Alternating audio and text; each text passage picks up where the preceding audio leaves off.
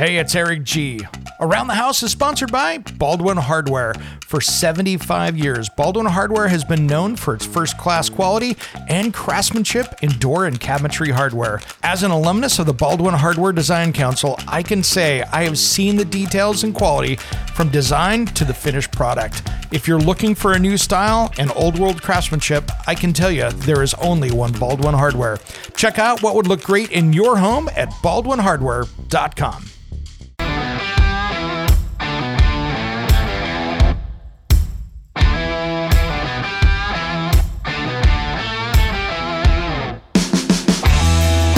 It's Around the House. All these people out there, they're like, oh, I'm done doing chlorine. I'm going to go saline or salt.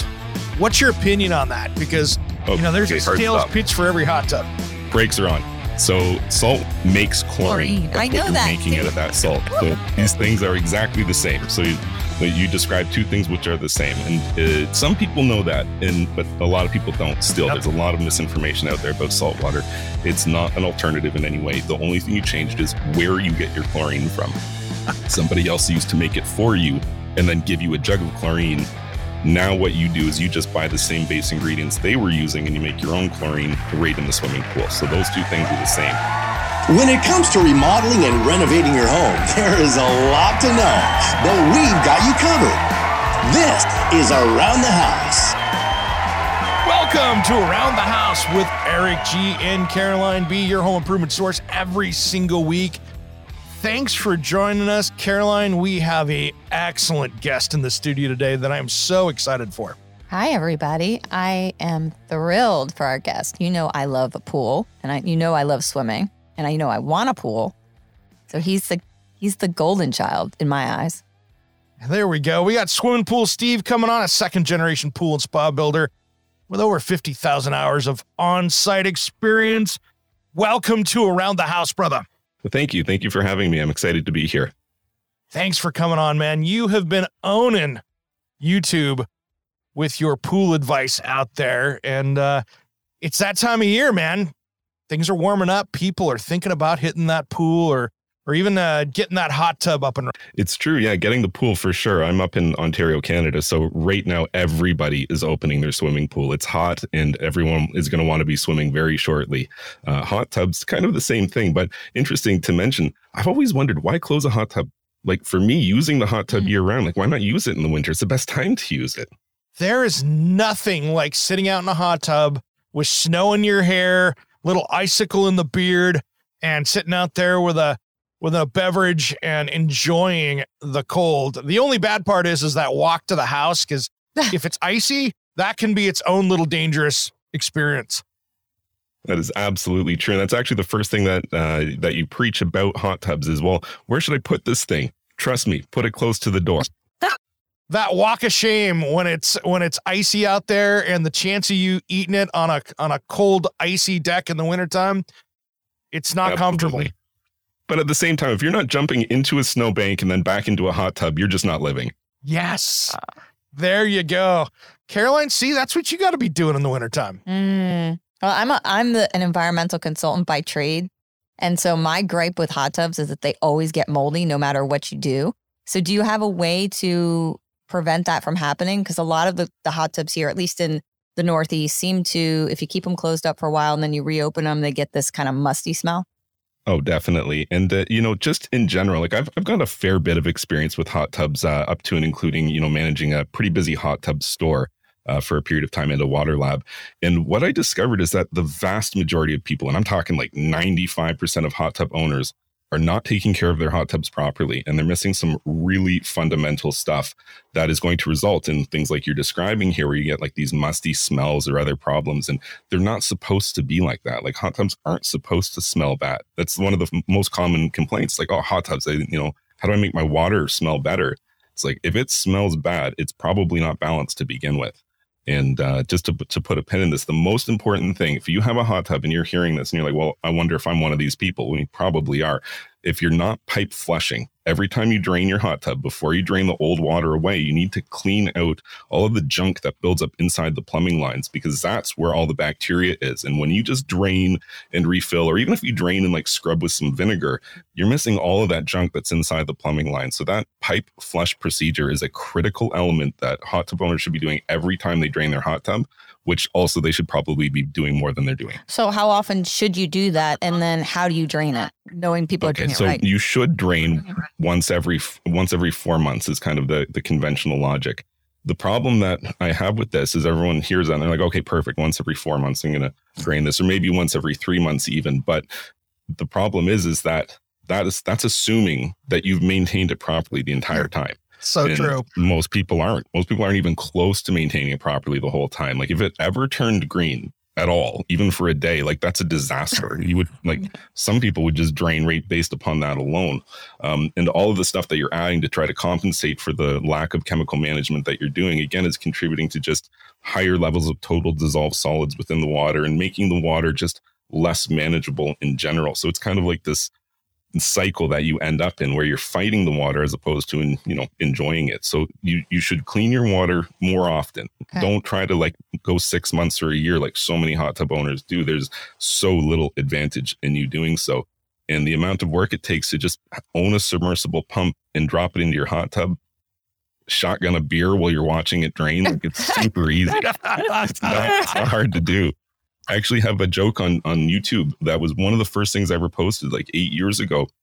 And somebody was saying about this exact procedure, well, what's this pipe flush? I've never heard of it. It sounds like a lot of work. And I explained to them, look, grab a can of pipe flush, stab the can with a knife, throw the knife and the can into the hot tub. You're done. Shotgun a beer. It couldn't be easy. That's awesome. That is awesome. Well, I've got a question for you, because there's all these people out there. They're like, oh, I'm done doing chlorine. I'm going to go saline or salt. What's your opinion on that? Because, there's a sales pitch for every hot tub. Brakes are on. So salt water makes chlorine. I know that. Making it at that salt. So these things are exactly the same. So you describe two things which are the same. And some people know that, but a lot of people don't still. Yep. There's a lot of misinformation out there about salt water. It's not an alternative in any way. The only thing you changed is where you get your chlorine from. Somebody else used to make it for you and then give you a jug of chlorine. Now what you do is you just buy the same base ingredients they were using and you make your own chlorine right in the swimming pool. So those two things are the same. But you almost said, what's an alternative to chlorine? And that is such a hot button issue for me. If you want to see me bent out of shape, start talking to me about, you're looking for an alternative to chlorine because you want to be healthier. And it's man, you couldn't be further from the truth with that. Chlorine is what differentiates safe water from unsafe water. And unsafe water is one of the most dangerous things on the planet. I think the statistic is 1 in every 4 hospital beds on the planet has someone in it who's sick from a waterborne illness. And people say oh yeah, well that's, in Africa or some other place that's undeveloped. And I say, do you know what the main difference between us and them is? It's that we use chlorine in our water to keep it safe. So I'm talking everything from the food or the water that you cook with, the water you wash your kids with, it all has chlorine in it. So when you come to me and say, that stuff's dangerous, I want to use something else, I think to myself, this is crazy. You're ignoring what is the obvious answer here, which is learning how to work with chlorine so that you can manage safe water without having to use a whole bunch of extra because you didn't really know what you were doing, which is kind of what most people end up doing. And in a worst case scenario, you can get some bad advice, which is really easy to come by these days. And you can choose an alternative completely, something that maybe works a little bit. Or maybe you choose something that doesn't work at all because there's not really any way to stop you from buying that or to stop somebody from claiming that something works really well. And people get sick and die. And that's the reality. And, as a professional in the industry, I have to see that more than I definitely wish that I did. Okay. And if people saw it a little more, they would be a little more sensitive to it. Chlorine is there to keep you safe in swimming water. And any attempt to find an alternative to it, I mean, if you don't wear a lab coat to work every day, you have no business trying to figure this out on your own. Good point, man. Good point. Because, yeah, it's chlorine in pools that I've seen. That's what keeps that water from people getting all those illnesses in the tub. But at the same point, somebody out there mismanaging it can also make people sick by putting too much or hurt them by putting too much. Sure. I mean, and that's true for anything at all. But when managed properly, I mean, you can have yourself exposed to pretty low levels of chemical sanitizer like chlorine or bromine. And again, it really comes down to just most of the people not really knowing what they're doing. And then you have to overcompensate by adding a bunch extra. So this brings up a good point. Like, do you recommend consumers, if you have a pool, have it managed by a pool management company or do it themselves? I'm a big fan of the do-it-yourself approach. I come from a family of people that, I mean, my father's a great example. He's never hired a person to do a thing for him in his life, not from doing his roof to fixing a car to making a sandwich. He does everything himself. And so I kind of lean towards helping those people. Like, you can do this yourself. It's not really that hard. And I mean, there's a ton of service professionals out there who are amazing at their jobs, the chemical wizards. And there's a ton of yahoos out there who really have no business taking your monthly check for taking care of your pool. You know, like loading up chlorine pucks into your skimmer basket and calling it a day. Like, if you have a pool and you pay somebody to take care of your pool, go and look in your skimmer basket. Is there chlorine pucks in the skimmer basket? And if there is, you really should be asking yourself why you're paying this person to ruin your pool equipment. Because if you read the manual for any kind of system which injects chlorine into a swimming pool, it says very clearly, this must go last. You can't put this in front of a heater or in front of something else. It has to be the very last component before we return the water to the pool. And the reason you do that is you don't want that highly chlorinated water passing through your equipment. So it doesn't make sense to me, and it shouldn't make sense to you either, to load up the skimmer basket of your swimming pool with chlorine pucks. Like, wouldn't that just be sending concentrated chlorine through each and every component of your equipment path, which today is like $10,000 or $20,000 worth of stuff? Right. Definitely. Pools have now you can argue with your wife to get rid of that pool boy that shows up on Friday afternoon while you're in your meetings.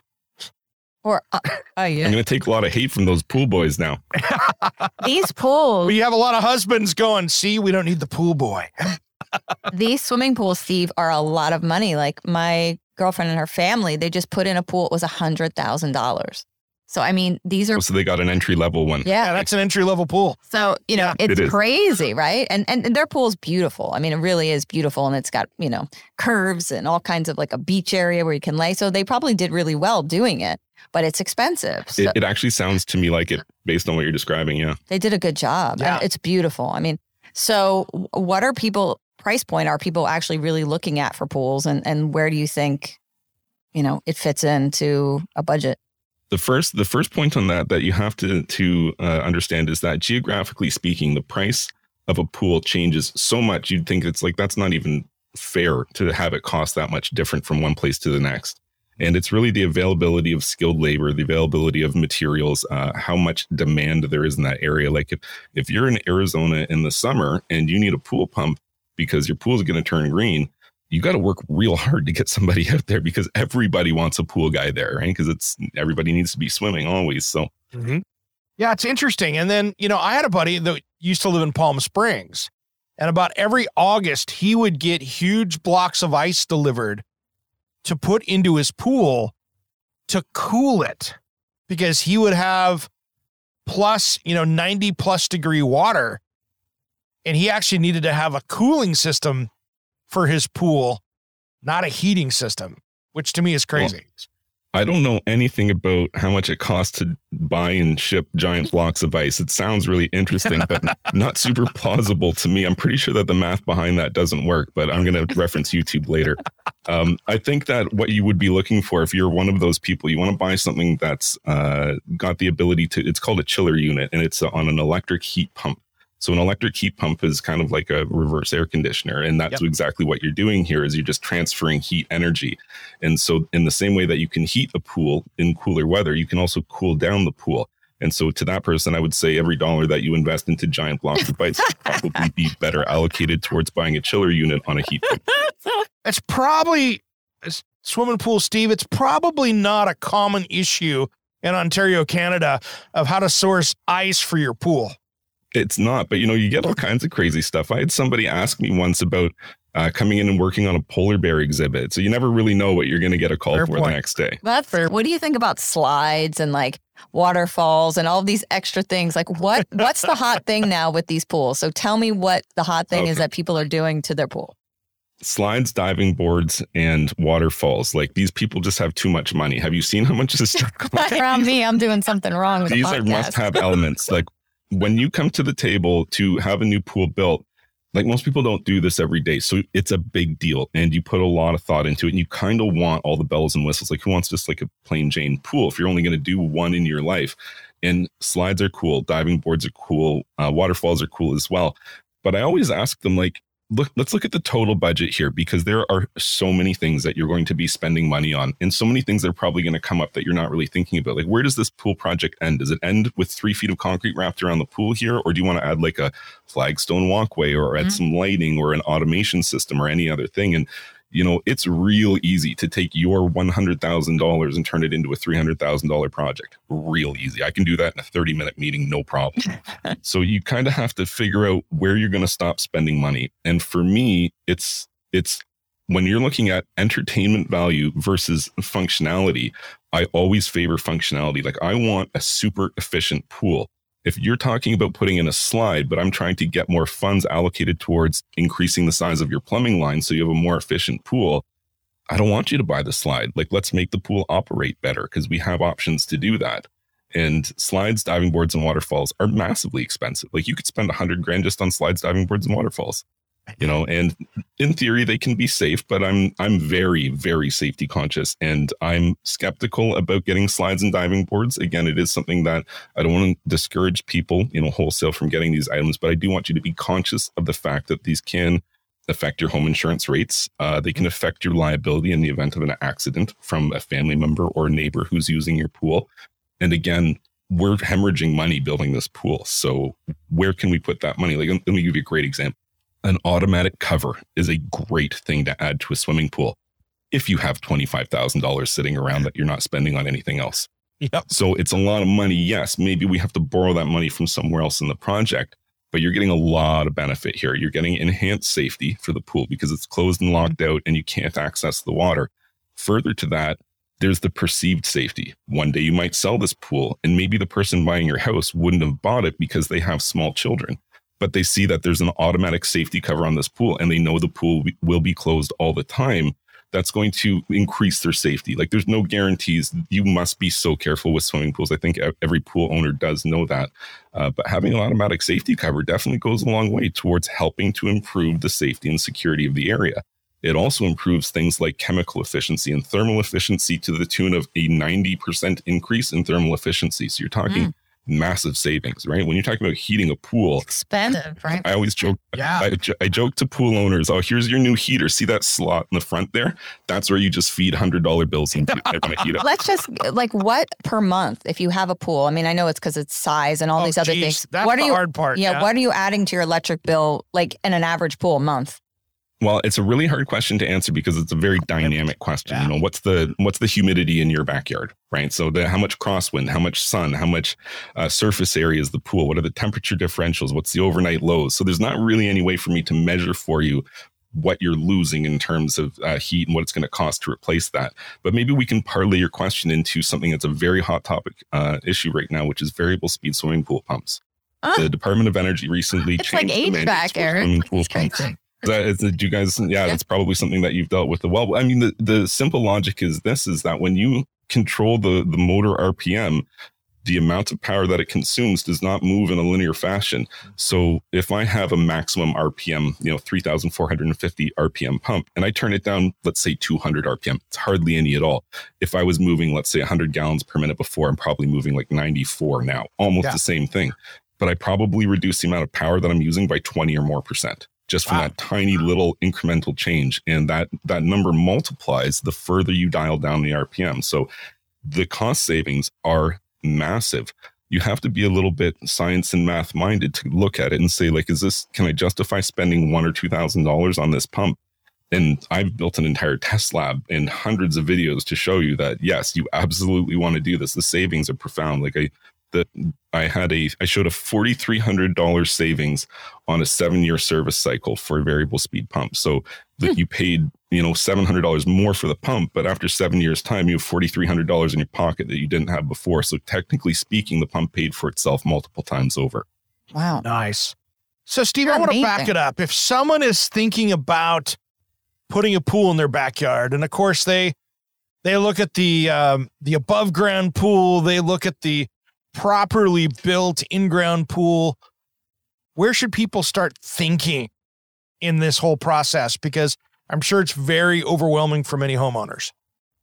Oh, yeah, definitely. I mean, right away, there's two markets that you've identified, above ground and in ground. And those two things really are just different markets entirely. It's different people who buy the pools. The pools have different price points and different longevity points. But like realistically, and the above ground market itself, you could literally get an above ground pool for probably $500, or at least pre-pandemic. Now, I guess that's what, like $1 million if you want. Yeah, exactly. But if you jump in, the walls will fall down, Steve. Like I've been in those situations where we tried to knock the walls down.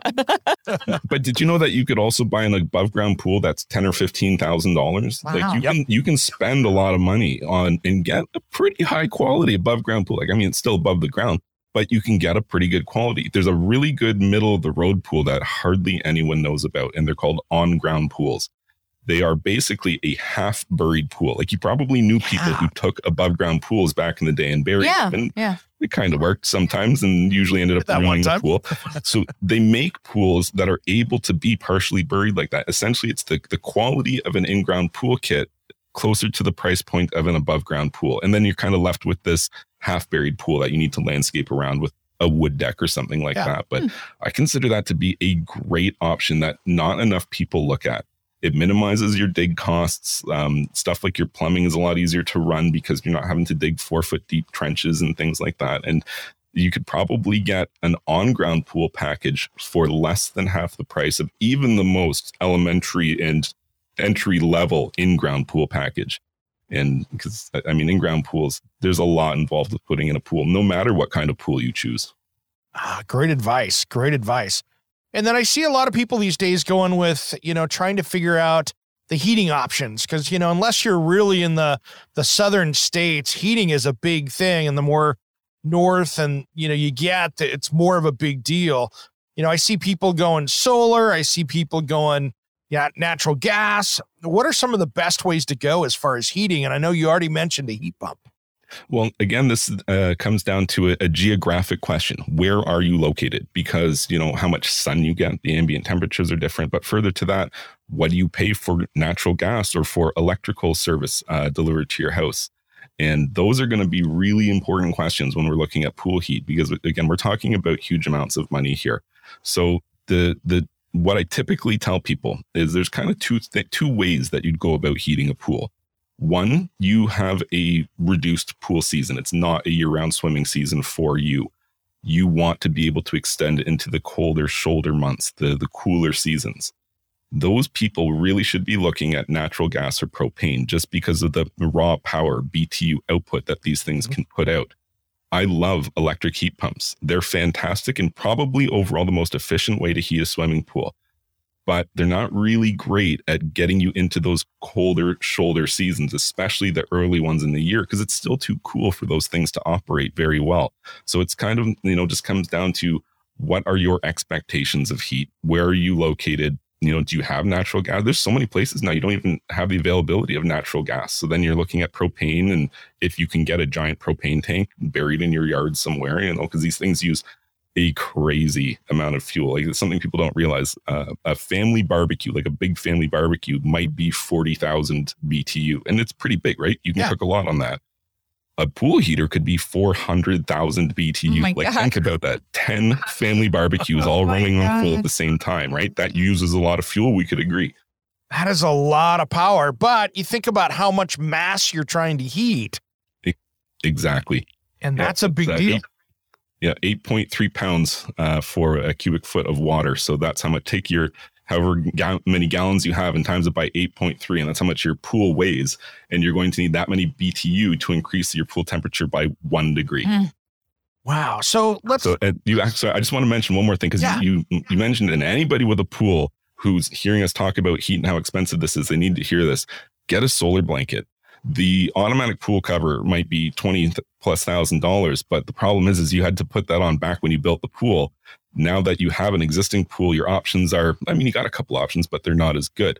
A solar blanket, pretty much everybody can use. it might not be super convenient because you have to roll it out, or your pool might be oddly shaped and it's not, it wrinkles when you're trying to roll it up, and it's a little bit of a hassle. But the thermal benefits that you get from it are outstanding, and they're just so inexpensive these days. They're really not very much money at all. Like probably under $100, I could probably go find one, and you're going to get back that money in the first month that it's sitting on your pool. And you want to keep it on your pool at night, take it off during the day. It's not really intended to be left on during the day and try to heat the water that day. You probably could get some hotter water from doing that, but you're also going to compromise the filtration system and the availability for the sanitized water to reach all the areas of your pool. Plus the pools on top of the cover all become really concentrated with algae blooms. And when you roll up that cover, all that water goes directly into your pool. And then you come out tomorrow and your water's green. What's going on? So put a solar blanket on the pool at night, take it off during the day. I know it's a lot of work, but it's a huge luxury having a swimming pool. And if you can reduce your cost by that much, you really should. Okay. Now, do you have a preference out of what pools are built with? Because now we have all these options, right? There's fiberglass, there's inserts, there's gunite. I've seen the liner pool. So I've always gone towards a gunite pool because that's like my preference. Like people say, oh, it's a sea salt gunite pool. Oh, it's so great. But there's a lot of maintenance, and I've seen a lot of clients that I know have issues with it, and it's very expensive to fix when it starts to crack and it's not done right. So what is your preference if you have one? Everything you've said is right so far. So I like concrete pools. All the best pools in the world are concrete. The biggest pools are concrete. The oldest pools are concrete. The craziest shapes, the most, the really interesting engineering challenges. All of these are made from concrete. And there's a reason that we use it for building pretty much everything that we want to last in our modern world. So yes, there are other options, and there's reasons and times to use those other options. But just as a general point, concrete pools are the best. And there are a number of different concrete pools. Gunite, you mentioned one. Gunite refers to an application method of concrete where you're basically pumping dry concrete and spraying it through a high velocity nozzle. Shotcrete is a similar process where you do so with wet concrete mix. But cast in place CIP pools, that's another way of applying concrete. Like basically you just form and pour it like a foundation instead of like shooting it out of a shoulder mounted concrete can. And there's advantages and disadvantages for each, but I would place all concrete pools of all descriptions squarely at the top of the heap. Nothing's even close. And the price point does reflect that, unfortunately. When you get into remediation or the guy you hired didn't build it very good. I'm dealing with a client right now. Actually, I think there's a bunch of people dealing with a bunch of problems where somebody took money for building pools and they just kind of built a box out of concrete, but they didn't use any steel or anything like that, which is for the uninitiated, you would never do such a thing. Like if you're going to build a pool, there's a ton of steel involved in building a pool, and engineering specifications, I might add as well. And this person didn't do that. They dig holes, they cash checks, they disappear. And that is something that unfortunately has plagued the pool industry since inception. There's always cowboys out there. And unfortunately, this industry, more so than most, invites them due to the dynamic nature of this industry. It's largely unregulated. I come from a family of tradespeople, but I don't have a swimming pool trade designation because there is no such thing. Right. I would have a very hard time to explain to you as a customer, look, yeah, I'm a pool guy. The next guy that you're going to talk to is a pool guy too. But trust me, my experience is far more, apt for the project that we're doing here. This other guy, maybe he specializes in cleaning filters or something like that. Has he ever built a pool? Is there any way for you to know if he's built a pool? Like I got a question for you here. I thought of this morning. I would think that you two would be more informed than the average homeowner in terms of protecting your best interests when hiring, let's say, a contractor or something like that.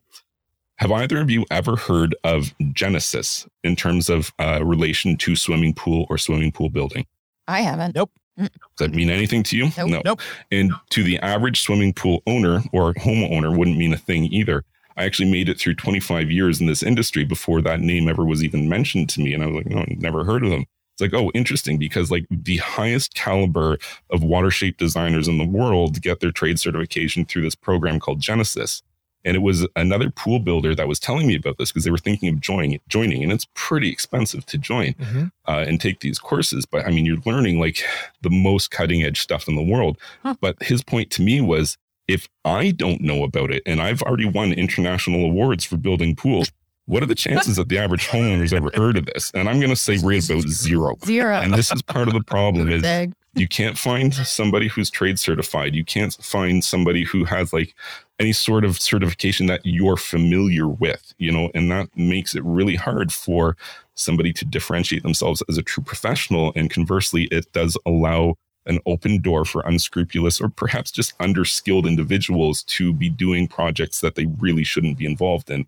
And that's where those nightmare stories come from for pool owners. And as a professional in the industry, it's hard to hear that kind of stuff. I feel really bad for people. This is supposed to be one of the best things you ever buy. And then to have a nightmare instead. The other thing too is I see a lot of professionals, at least in our area in the Northeast, they may not know how to apply a product. So for example, cool decking is a real big issue. Down in the South, it may work well. We had a lot of problems with the cool decking here, that it was cracking and bubbling up because of the soil underneath, the clay. And so it's had to be removed, reapplied, and then not put down at all, because the contractor's like, I've never seen this happen. Is it their fault, or is it just the fact that it doesn't work well in our climate? It's actually a very technically nuanced question. In general, I've worked on the West Coast. I spent 15 years in Vancouver and Whistler. And then I'm from Ontario, and I've spent quite a bit of time working on pools here. When you live in a climate that experiences freeze-thaw conditions, at pretty much every concrete application that you can name that's exposed to these, it just does funny things. It can be very difficult to manage or predict what's going to happen. And what you end up with is kind of just a difference in what is an acceptable standard. If I took a pool finisher from the West Coast and I brought them into Ontario, Canada, or maybe just south of me down into New York or any of the popular areas like New Jersey, New Jersey's kind of the center for a lot of pool equipment supply. If I brought them down there and said, hey, inspect these pool plasters on concrete swimming pool, every single one, they'd say this needs to be taken out and redone. This is not good enough. This is failed. It's reached the end of its service life. And I would say it's a week old. Right, exactly. That's what happens. There's just the quality of the workers for that type of work around here are not the same as the areas like, again, Arizona. If you know how to apply Cool Deck, what are you doing in New Jersey? Go down to Arizona and you can literally be a millionaire. You can just work 1,000 hours a week. You can have 100 employees next week, immediately. Such a great point. But you bring up a great thing with climate. I mean, especially like where you're talking about, just from Vancouver to Whistler, that hour and change to get between point A and point B, you have two extreme climates that treat anything concrete completely different, and it's an hour away. Oh, absolutely. Yeah. And then let's go an hour in the other direction and go to Richmond, where you throw a shovel into the ground to build a pool, and we hit water. There's already water, one shovel in. Yep. It's hard to build a pool like that. It is. And I did a lot of building in Whistler because I was there pre-Olympics, and it was a literal free-for-all in terms of large scale construction contracts, everything from, the hotel construction to booming residences where, we're talking about a residence that's 600 square feet and it's $10 million or something like that. So it's people throw money at pool projects like you couldn't believe. But even to this day, I think about the projects that I did there, and I'm building pools and reflecting ponds that are worth more than my house 20 years later on the East Coast. It's wait, I heard something. What's a reflecting pond? I don't know what that is. In this particular case, it was just an entirely black tile, it was a water feature essentially under one of their bay windows, and it's supposed to reflect the mountains into it. It just seemed like a good place to put a bunch of money, so I helped them dig the hole. Yeah. Absolutely.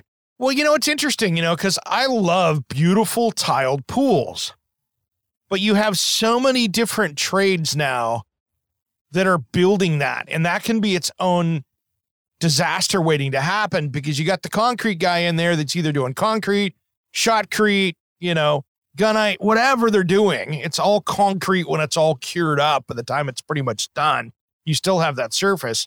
But now you've got to have a craftsperson go through and lay tile over that surface, and then they have to make that tile, which is now submerged underwater, stick to this and miraculously hold for years to come. What's your thought about that when you've got tiled pools that are just completely beautiful, but the cost is outrageous to me? I don't think people understand when you say outrageous, they're thinking a number less than what it actually is, because it's much higher than what they're picturing.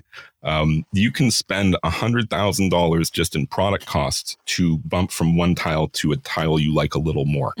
And here's the problem. If I go to a tile store and I'm like, hey, I'm building a pool. What do you have for pool tile? The guy behind the counter is like, oh yeah, pool tile. Here, what about this stuff? It doesn't come with any documentation or certification. And when I put it in a pool and it all just breaks, you know, in the sun or from thermal shock, and I go back there, they're like, yeah, I don't know what you're talking about. Like it's all very fast and loose when it comes to tile in terms of what the average homeowner is going to experience. But the reality is the number of tiles which are actually suitable to use in swimming pools are very small. And the ones which are suitable are usually quite expensive, more so than what people are expecting. Further to that, the installation standards for tile, like the whole idea tile is a good idea is because of the impressively long service life. When done properly, you could still have good looking tile in a pool 50 years from now. When done wrong, you could sink all that money like you're going to get a 50-year service life. And in 3 seasons, you have tiles just falling off all over the place. So here's what happens. Here's the disconnect. When you build a concrete swimming pool, it's built out of concrete, right? The shell's concrete. And then you have like maybe let's say a plaster surface is common and tiles around the top. That plaster is just sand and cement. So technically it's concrete too. So we have a concrete shell and we have a concrete surface. Exactly at what point does the water stop running out of this pool? Because if you notice, if you pour a cup of water onto the sidewalk out front of your home, the concrete just absorbs it, right? Because concrete's a porous substance. So that's the disconnect. You get a lot of swimming pools built traditionally, and even to this day, built without any waterproofing at all. And you can get away with it. The pool's buried in the ground. The concrete will become saturated with water and its rate of water loss will slow somewhat. But ultimately, that pool is leaking from day one. And that really comes back to haunt you in terms of stuff like an interior surface like tile, because you'll get efflorescence growth or a calcium-like deposit that grows, and it can cause your tiles to delaminate. In fact, it will cause your tiles to delaminate. And the way that you stop that is with a waterproofing system. And I don't know what the numbers are, but it's not high enough. Not enough swimming pools are built with waterproofing systems in mind. And there's a bunch of them out there. There's a whole lot of great options, and it's a technical subject unto itself because there's the right one for the right application. But if you're having a concrete swimming pool built, and you're not reading anything about a waterproofing application or any specific point you're paying for a bunch of waterproofing, you should be wondering why you're not. And if you're going to, let's say, invest $100,000 or more just in buying nicer tiles, and then you're going to put that into your pool, which is $30,000 on top of what the plaster would be. So we're talking minimum of $130,000 to put like some decent glass tiles into a pool. You want to be sure that they're going to last. You want to have certification that shows that they've undergone the right testing for things like thermal shock, and the porosity and the meshing that attaches to the back. You'll see that so often. You're not supposed to have anything covering the back of tiles. It's something like a 98% contact point between the thin set and the tile to set it properly on the wall. So you have to use something like a paper face tile, which is much more difficult to install. So the average guy out there is just grabbing some tiles from Home Depot, blasting them up and cashing your checks, and they shouldn't be, because those tiles are not going to last. They probably weren't the right ones, and you might not have a waterproofing system at all. So, I mean, you've really got to do your homework and protect yourself when you're buying we're talking about concrete pools in specific. There's a lot of other kinds of pools, but I mean, these guys are at the top of the pile. This is where the most money is going into these concrete pools. So I definitely want to see homeowners being protected against, having a problem with their tile, because that is one of my least favorite people to talk to. Like, hey, I spent $150,000 on tiles and my pool's destroyed. What should I do? And it's like, well, you need to start over. Like that's such a hard conversation to have.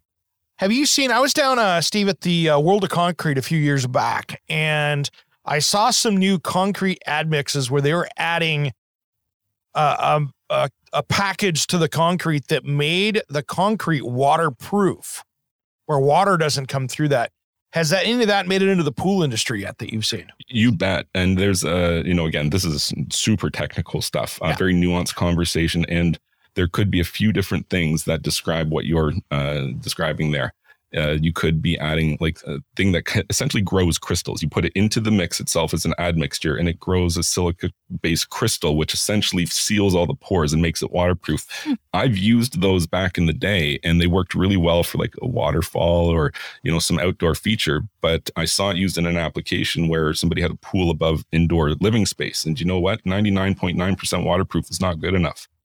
So there are other products out there as well. I don't want to be too brand specific, but Sure. they're, everybody's familiar with one of them. It's called RedGuard because it's something that's existed forever. If you've ever built a shower, you probably know about RedGuard. Well, how come you had to waterproof that shower, but you don't have to waterproof your pool? You do have to waterproof your pool. And there's other products like that as well. There's a lot. That's a common one, but yeah, there's a lot even more high-end products out there that work even better than RedGuard, but RedGuard is kind of the Kleenex of it all. Yeah, exactly. It's kind of the one that I'm hoping people will be familiar with so they can make that connection and go like, oh yeah, we did have to do that. It does seem like my pool should need something like that as well. And if we're over a living space or on the roof of a hotel, you'd bet it would need something better than nothing at all. Hopes and prayers and absorbent concrete. No offense, RedGuard, but I'd want to go something a little more heavy duty than just that on that, as you know. Yeah, since I did mention some names of some lesser good stuff, let's say I would also like to say the names of Laticrete and Basecrete. Mm-hmm. Those are two names that I think I would be Googling if I were a homeowner looking at building a concrete pool, trying to get my head around waterproofing. And again, this is a very deep technical subject and should enable you to have conversations with pool builders where you can kind of get a better feeling for their technical abilities, because if they're like waterproofing, I've never heard of it. Like I'm worried immediately. You shouldn't be able to introduce a waterproofing subject to this concrete pool builder that they're not already familiar with. They should already know all of them. And is that typically built in, like Eric's talking about, into the concrete? It's part of it, or is it a separate process that goes on before you put the concrete on? I've not had success with admixture-based ones, kind of as I indicated before. They're very good, but maybe not perfect. And sometimes perfect is what you need. And so everything that I've found is like a staged, layered approach. So we finish the concrete shell, and then we put this layer on, and then we spray that, and then we put another layer on, and then the final layer. So that's kind of the way it goes. And each one is the technical steps involved have to be perfect. They really do. It's not like where you can kind of read the instructions and be like, it's too hot today, but we're going to do it anyway. No, you have to follow the instructions because we're talking about really technical stuff. Really detail oriented. Mm-hmm. Another company I've worked with a lot too on those kind of waterproofing stuff is Ardex I think they're a German-based company, but they're big in the tile industry now and have been slowly taking over marketplace. But those guys have some very technical products for waterproofing that can also do that type of stuff. But you're right. You got to do the research on this because otherwise you might as well just go take that $400,000 and put it in a barrel out in your driveway and burn it because you're going to need it next time. Pretty much. Just get an inflatable hot tub and call it a day, right? Well, speaking of hot tubs, so if people are out there, that's a great transition to this question, Steve. People go out and start looking for hot tubs. And I know right now, if you're going to go special order a hot tub, it could be 18 months to get one.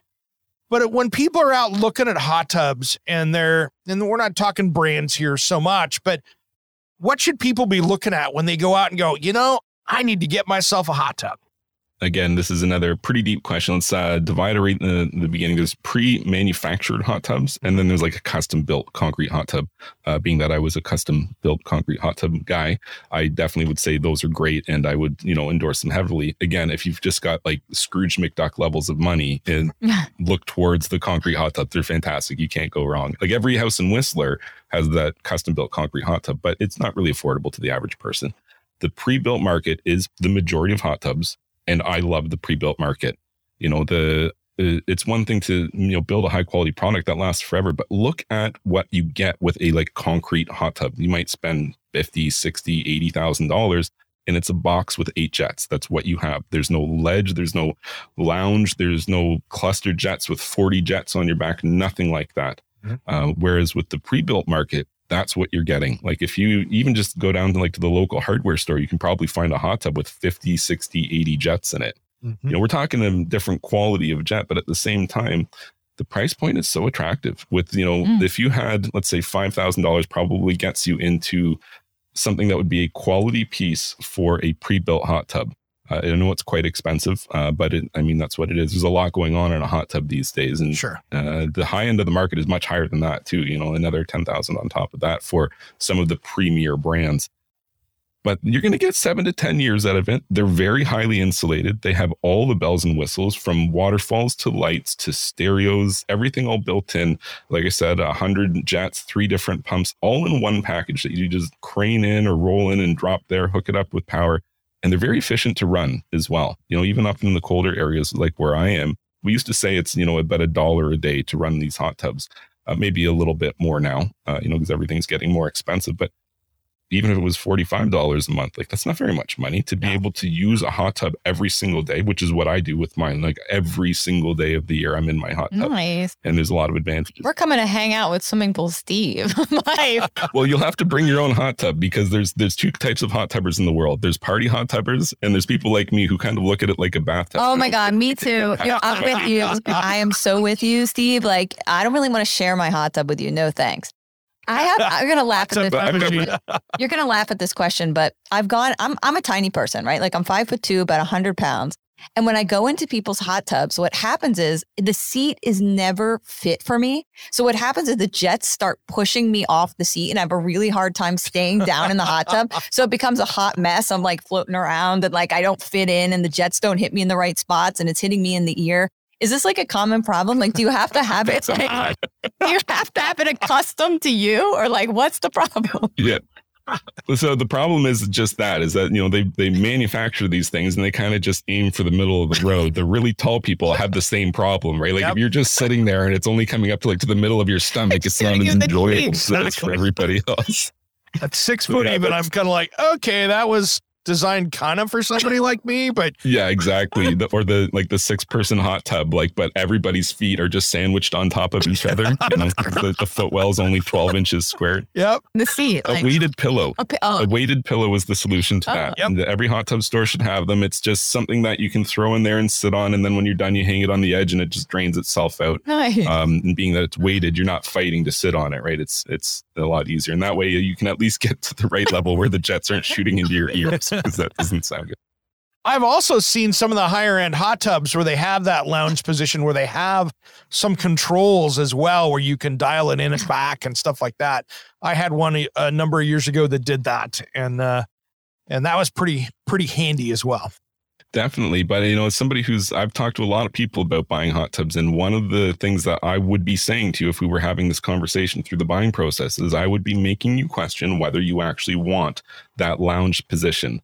For one, it takes up a lot of room in the spa, but also it just doesn't work. As soon as you lay back like that, you just float. It is what it is. And, women especially can have a real problem with that. If you're especially buoyant, it's not the relaxing experience. So now you're on a weighted pillow with weighted pillows on top of you. And at this point, you're like, is this even exactly? You're like fight. It's like a process for me to fight in there. Like I lose calories, just like.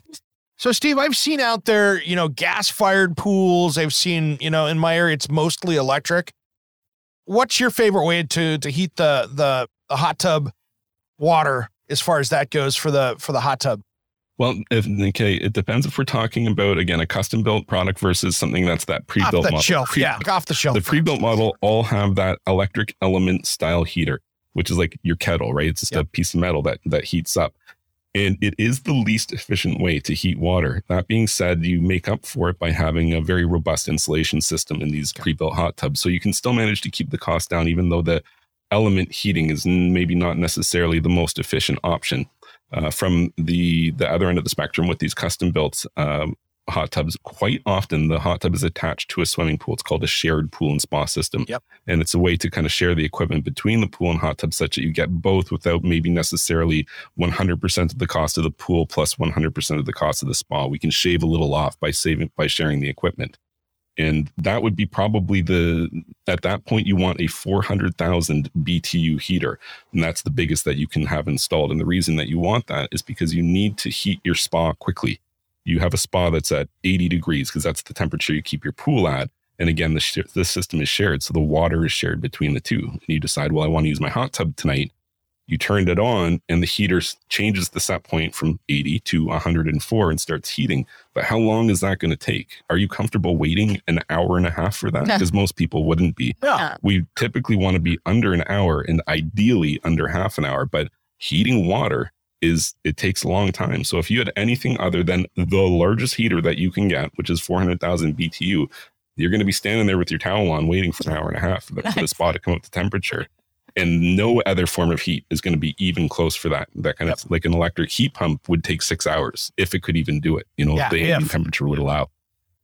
Good point. Because that's a good point with that. And I really like those as far as that luxury of being in the house and having those two connected together.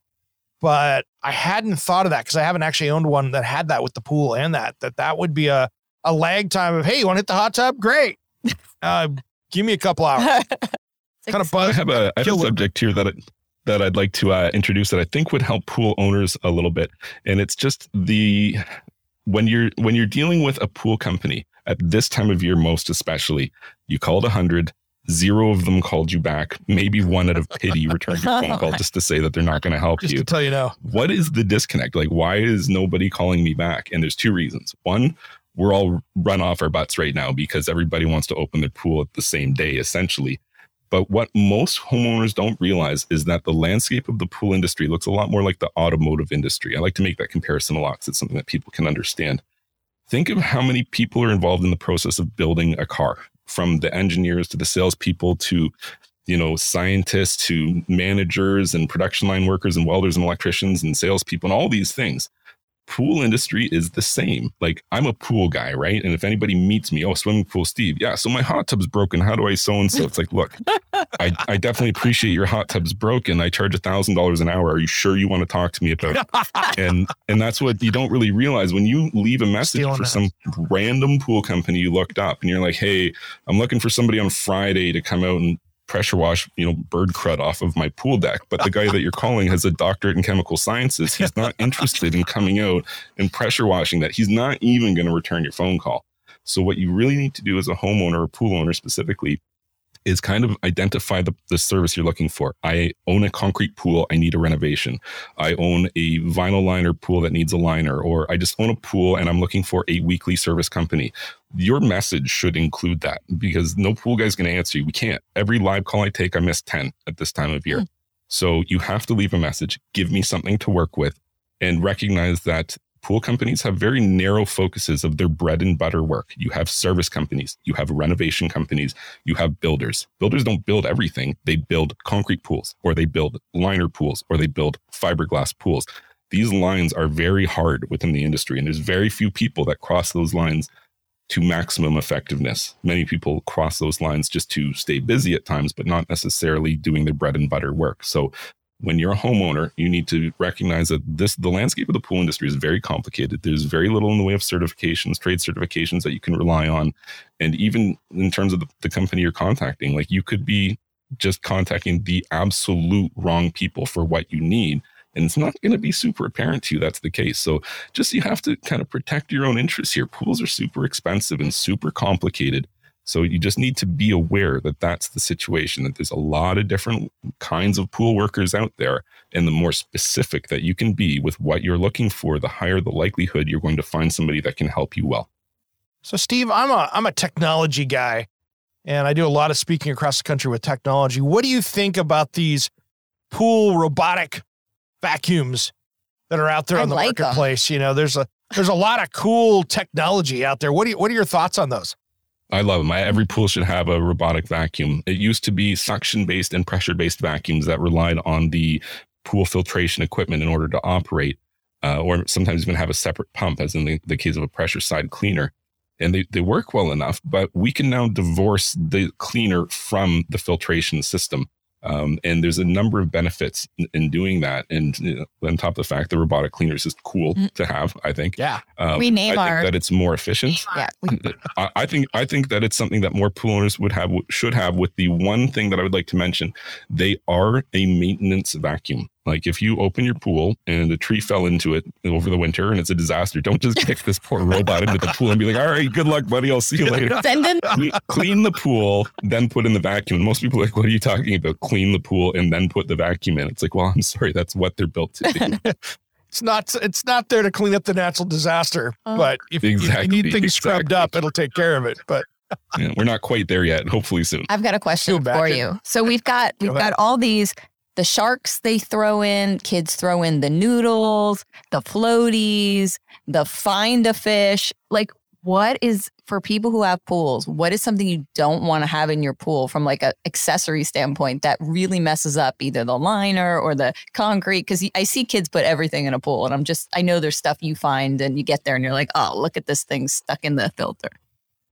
Oh, sure. There's so many different things that could qualify for that. But basically, like pool toys only for the pool, I think is a good rule. And that's going to rule out a lot of things that are going to contain metal or something sharp or malicious, or definitely nothing ever with glass anywhere near a swimming pool, and I really don't have any problems at all with any of the toys out there, with the whole idea that you got to take it out when you're done. Don't just leave everything in the pool, because that's harming your chlorine demand, right? Like your chlorine's like attacking this thing and oxidizing it like it's a foreign invader. It won't last as long. You're going to use more chemicals like we were talking about earlier. So that's kind of the thing, is I think that go ahead and use anything. The pool's there to have fun. But when you're done, you should take everything out of the pool. And especially if you're on a maintenance contract, like I'm probably sympathetic to like the pool pro a little bit more, but if I'm there to clean your pool and I have to spend 20 minutes just pulling stuff out of the pool so that I can access the pool, you don't understand. I don't get that kind of time in the day. I don't get washroom breaks. I eat my sandwich while I'm walking. Like, there is no fat in the day of a swimming pool worker. If I had to wait 5 minutes for you to come and unlock the gate, I have to leave, because I've 10 to 15 minutes allotted per pool. It's crazy how little fat there is for swimming pool maintenance. So yeah, that's just a kind of a point of, being, and, same thing, like cleaning up after your dogs and stuff like that. Be respectful when you have to have service workers working in your backyard. Good point, Steve. We're starting to run out of time, but we want to make sure we talk about you for a bit here, since you've come on the show and your YouTube. And let's talk a little bit about how people can track you down. Oh, I'm easy to find. Swimming Pool Steve. You type that into anything, you're finding me pretty quickly. Your knowledge base is incredible about pools. How did you get into this? I got lucky just having my family that was into the trade already. And as I mentioned before, I come from an extremely technical background, like just all electricians and mechanics and builders in my family. And I got really the best case scenario is I kind of came into the family business after the big boom. And it was more or less maintaining the existing clientele, like changing a liner on a pool that we had built 15 years earlier or something like that. But I worked one-on-one with my uncle for basically 10 years. And I don't know where he got the patience from, but it was amazing. Like, he would just field my questions all day long. And I'm one of those people that I never run out of questions to ask. And it was just so interesting for me. I was able to advance the way that I learned so quickly. And I didn't even really understand it. I remember one season he was unwell and I had to take a job with the local pool company as I think I was maybe 15 or something like that. And he told me, well, definitely tell them that you want to be a crew leader.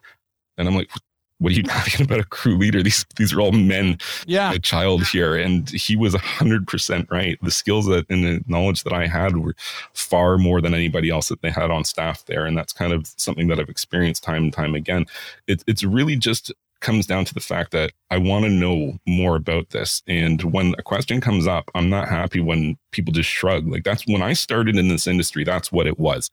If the guy standing next to you did not know the answer to the question, you just didn't get to know that answer, because there was no Google. There was no way to figure it out. And even if there was, people were not forthcoming with information. Like, these are trade protected secrets. I'm not going to tell you my secret to doing a thing, because now you're going to be my competition. And it always just kind of irked me, because the industry sucks. We have all of this lack of technical congruency from one pool to the next. Like, you could literally take 10 pools in any town, whatever town you're in. Go find 10 pools, and they're going to be built 10 different ways with 10 different descriptions of why they're doing it that way. So true. And it's all from just in-house process that has been, kind of refined over the years. And we're getting better. We're getting better as an industry, where people are starting to come together and agree on how we should do things. And maybe even some builders are starting to follow those rules, which is fantastic. But I think we have a lot of growing to do. And I'm doing what I can to change that. Like, I just put everything I know is available at swimmingpoolsteve.com. There's absolutely nothing that I hold back. I mean, I guess it's easy for me to say now. And this is my 30th year in the industry. I'm no longer active in the field. I have a medical condition that prevents me from being able to work outside.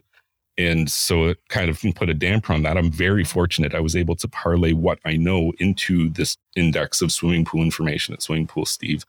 And I think I'm up to almost 500 articles that I've written on the website, 1,000 videos, just under 1,000 videos on my YouTube channel. Dude. So there's definitely a lot of information there, like probably more than you can absorb as an average pool owner. But I think that I've made a difference. I think that from the time I really started this as a full-time venture 8 years ago to the point I'm at now, you can say things like galvanic corrosion or sacrificial anodes, or talk about savings with variable speed pool pumps. And the average person and the average pool technician is going to know what you're talking about. They're going to have heard of these things before. Like, I remember encountering a sacrificial anode on a pool 20 years ago, and I could not find a person to tell me what it was there for. And the guy who owned the pool must have been an electrical engineer, because it would be the only reason that somebody had that knowledge back then. Yep. But the reality is that I think I have changed, and I think the industry has improved as a result. And I hope that I can continue to improve it as I move forward. Nice, man. Is there anything else out there that we didn't cover today that you wouldn't mind throwing out there as a tip that's a hot one for everybody out there? Geez, I really can't think of anything off the top of my head. Maybe just the one thing that I really kind of preach to people in general. Pool water chemistry. It's there for safety. Obviously, we touched on that earlier and the importance thereof. I think that the average pool owner doesn't understand how tentative the balance of your water chemistry is. And if you don't do it right, there's not really any obvious sign. The pool still looks good. The kids don't come out with purple hair, so everything must be fine, right? But then your heater failed at year 5, and a heater's like $3,000 or $5,000 these days. And that's such a bummer. You remember your grandparents used to get 20 or 30 years out of their heater. Like, what the heck? I don't think products are built to last the way they were. I don't think that people have forgotten how to manage water quality. Like, maybe they have a little bit from conflicting information, but not to this extent. And I think that if we admit that maybe things aren't built to last like they were before, you understand the importance of something like saturation index balancing in your water.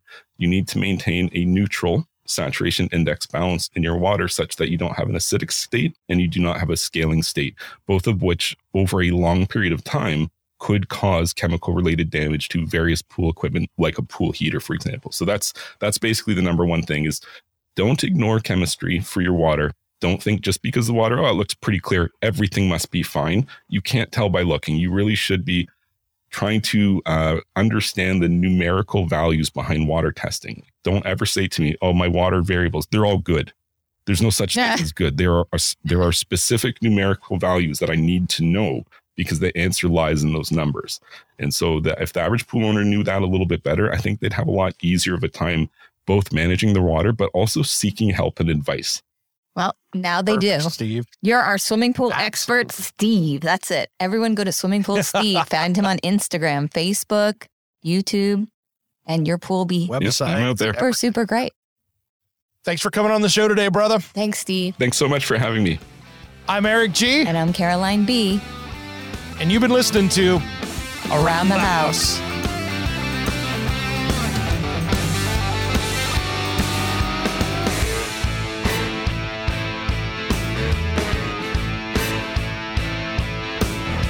Somewhere unseen and undiscovered, anywhere beyond the mean.